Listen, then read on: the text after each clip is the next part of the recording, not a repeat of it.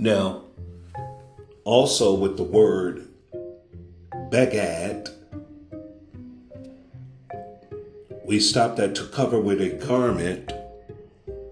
The verb appears 47 times in the context of marriage, meaning dealing with an unfaithful man in the book of Exodus, chapter number 21, verse 8, and Jeremiah, chapter number 3, verse 20, in the book of Malachi, chapter 2, verse 10.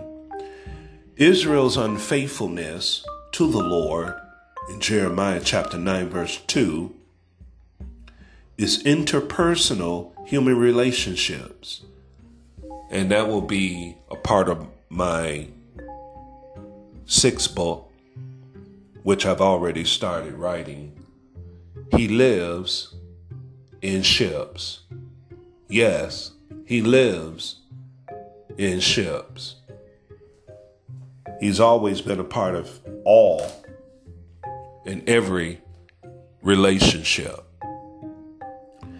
And it says Israel unfaithfulness to the Lord and interpersonal human relationships. And you need to study Judges chapter 9, verse 23, and Jeremiah chapter 12, verse 6, and Job chapter 6, verse 15. Wine may cause people to behave this way in the book of Habakkuk, chapter 2, verse 5, to be unfaithful. Now also,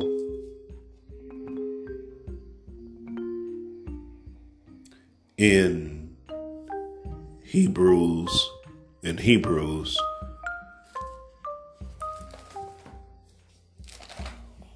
we spoke about how heavy that was, dealing with unbelief. And when you walk in unbelief, you're going right into unfaithfulness. Because out of everything that the Lord has given to reveal who he is, a person really moves into blasphemy and damnation and a damnable place and a damnableness. And the Lord considers them as a wild jackass, because you won't be tamed, and your mouth needs to be bridled, like the bit that they put in the horse's mouth. It's 1,000 pounds. But with that bridle in his mouth, you're able to turn his whole body to the left or the right, or whithersoever thou goest. In Hebrews chapter number 1, this is too heavy. This is pretty heavy. This is way out there, part of the mystery. Now here, as he gives a multitude of revelation concerning these things of God, all at the same time, they still walked in a place of unbelief and unfaithfulness till they literally died where they stood. Watch this. And God walks us through time, through the book. Every place in the book, we are moving through time. Daniel chapter 9, moving through time. Daniel chapter 10 and 11, moving through time. Malachi to Matthew, 400 years of silence, moving through time.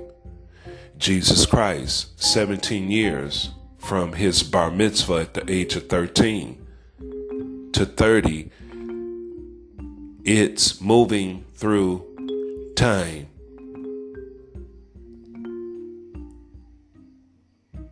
The acts of the day of Pentecost is moving through time. Paul to the 7 churches in Asia Minor, He's moving through time. And in that momentum, one has to believe the unfolding of this revelation of who Christ is to get the revelation of where we're going today, even in this world. Because where are you going to get the prophecy and the understanding of this America that y'all call, or this United States? Where is that in the Bible? It's not here. So what is it called in the book? Where in the book is it called, this place where you're at now, that y'all call America and you call the United States, home of the free, land of the brave, all this foolishness with these thieves and robbers and rapists and pedophiles and drug addicts and pimps and hustlers and fraudsters that we walk amongst and live amongst. So if you want peace and rest from this foolishness and this system that these people have created, so you got to get out of this system. First, you got to get you got to get in Christ. You got to get in Christ. Watch this. This is a little heavy. But Luke, as he goes into chapter 2, we're really into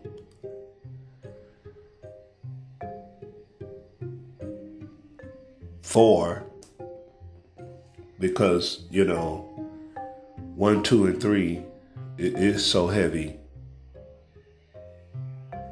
Watch this. It says, in Hebrews chapter 3, it says, for we are made partakers in verse 14, but exhort one another daily while it is called today, lest any of you should be hardened through the deceitfulness of sin.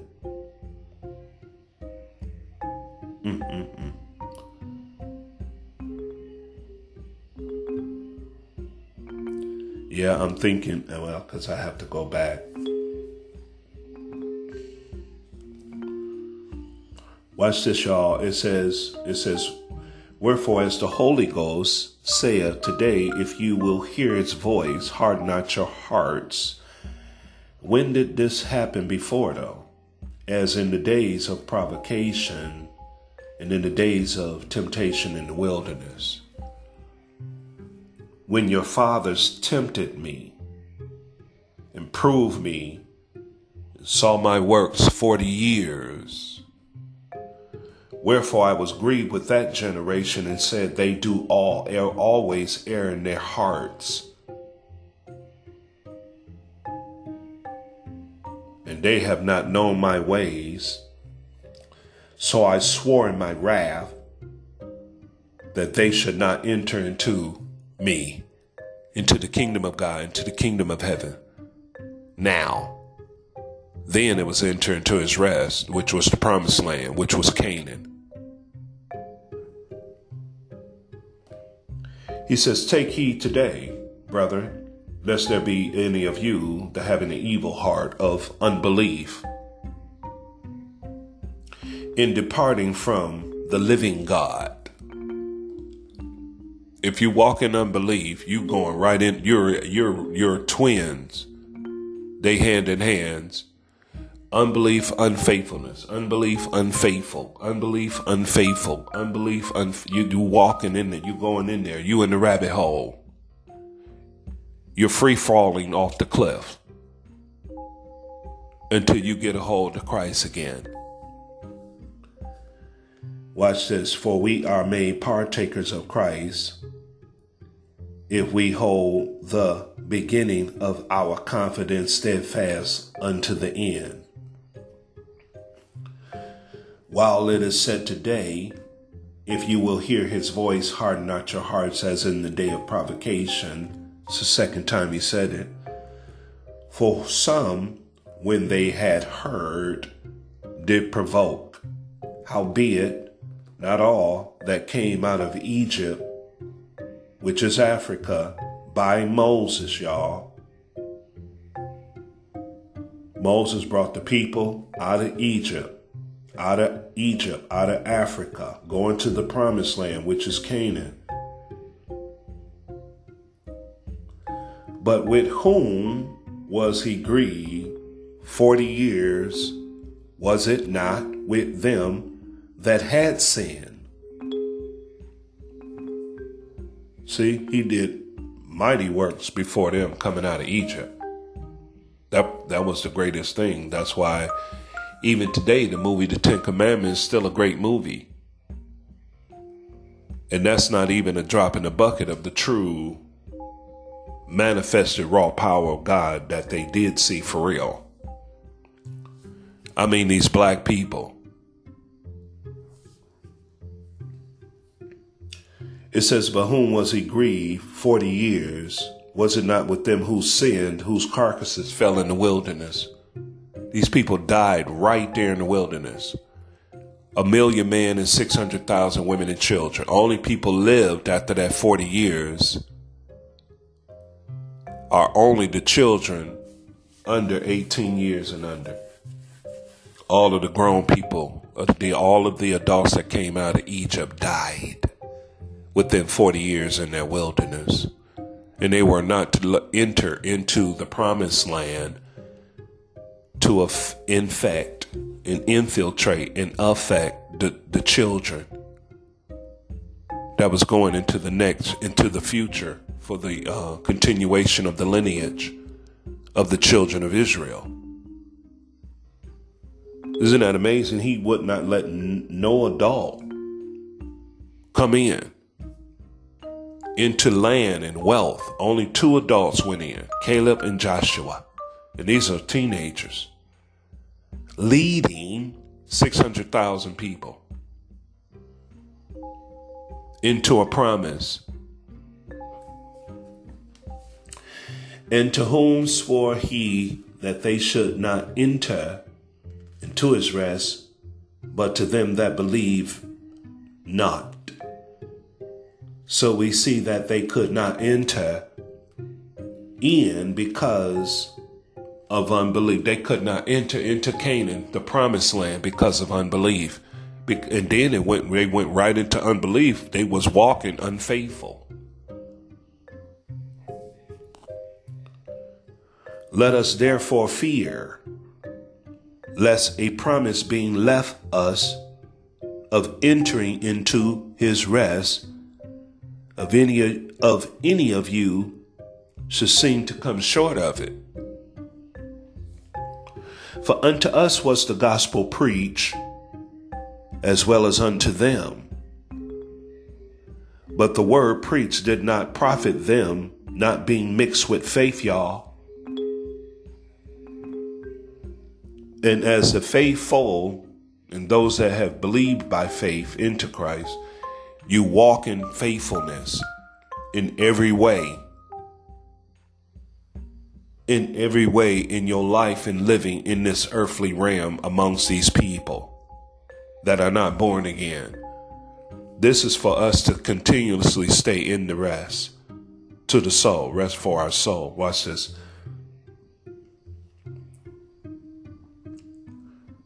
For we which have believed do enter into rest, and as he saith, as I have sworn in my wrath, if they should enter into my rest, although the works were finished from the foundation of the world. For he spake in a certain place of the 7th day on this wise, and God did rest the 7th day from all his works. And in this place again, if they shall enter into his rest, seeing therefore it remaineth that some must enter therein, and they too, whom it was first preached, entered not in because of unbelief. Again, he limited now, so he determined another day of rest. Watch this. And again, he limited a certain day, another day, saying to David, today, after so long a time, as it is said today, if ye will hear his voice, harden not your hearts. For if Yahshua had given them rest, meaning Joshua, once he did, they brought him in the land of promise. If Joshua had given them rest, then what need would it have been for God to speak of another day of rest? So obviously what they went into was not the total or final place of God's eternal rest. For if Joshua had given them rest, then would he not afterwards have spoken of another day? There remaineth therefore a rest to the people of God. Therefore remaineth unto us a day of rest, which was the rest that was brought to us in Christ on the day of Pentecost. For he that is entered into his rest, he also have ceased from his own works, as God did from his. And see, when you gave up your rest, your work, your labor in sin and was born again, now you pick up the works. You pick up the works of Christ now.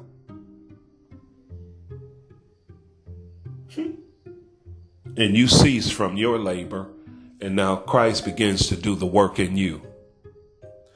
For he that is entered into his rest, he also have ceased from his own works. That's the works of sin. Even though as God did from his. He's talking about God rests from his works, which is creating the seven days. And on the seventh day, God rests. That's God's rest. Your rest is entering into Christ. What rest are you resting from? You're resting from your works of labor in sin. Your works of labor in sin. Let us labor now, therefore, to enter into that rest, lest any man fall after the same example of unbelief. The word of God is quick and powerful and sharper than any two-edged sword. Remember, the unfaithful is like a maul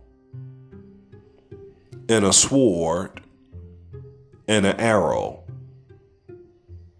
Now, look at what we are. He said, for the word of God that we have received to enter into this rest, which causes us to walk not in unfaithfulness and unbelief, but in faithfulness and in faith in Christ. That word is quick and powerful and sharper than any two-edged sword that can come from the unfaithful man, piercing even to the dividing asunder of the soul and the spirit and of the joints and the marrow, and is a discerner of the thoughts and the intents of the heart. Neither is there any creature that is not manifested in his light, but all things are naked and open unto the eyes of him with whom we have to do. Wow. Neither is there any creature that is not manifested in his sight, but all things are naked and open unto the eyes of him with whom we have to do.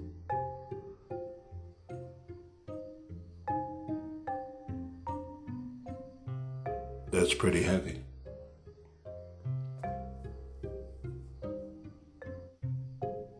his eyes, and eyes open unto the eyes of him. We are naked and open to the eyes of him of whom we have to do. Amen.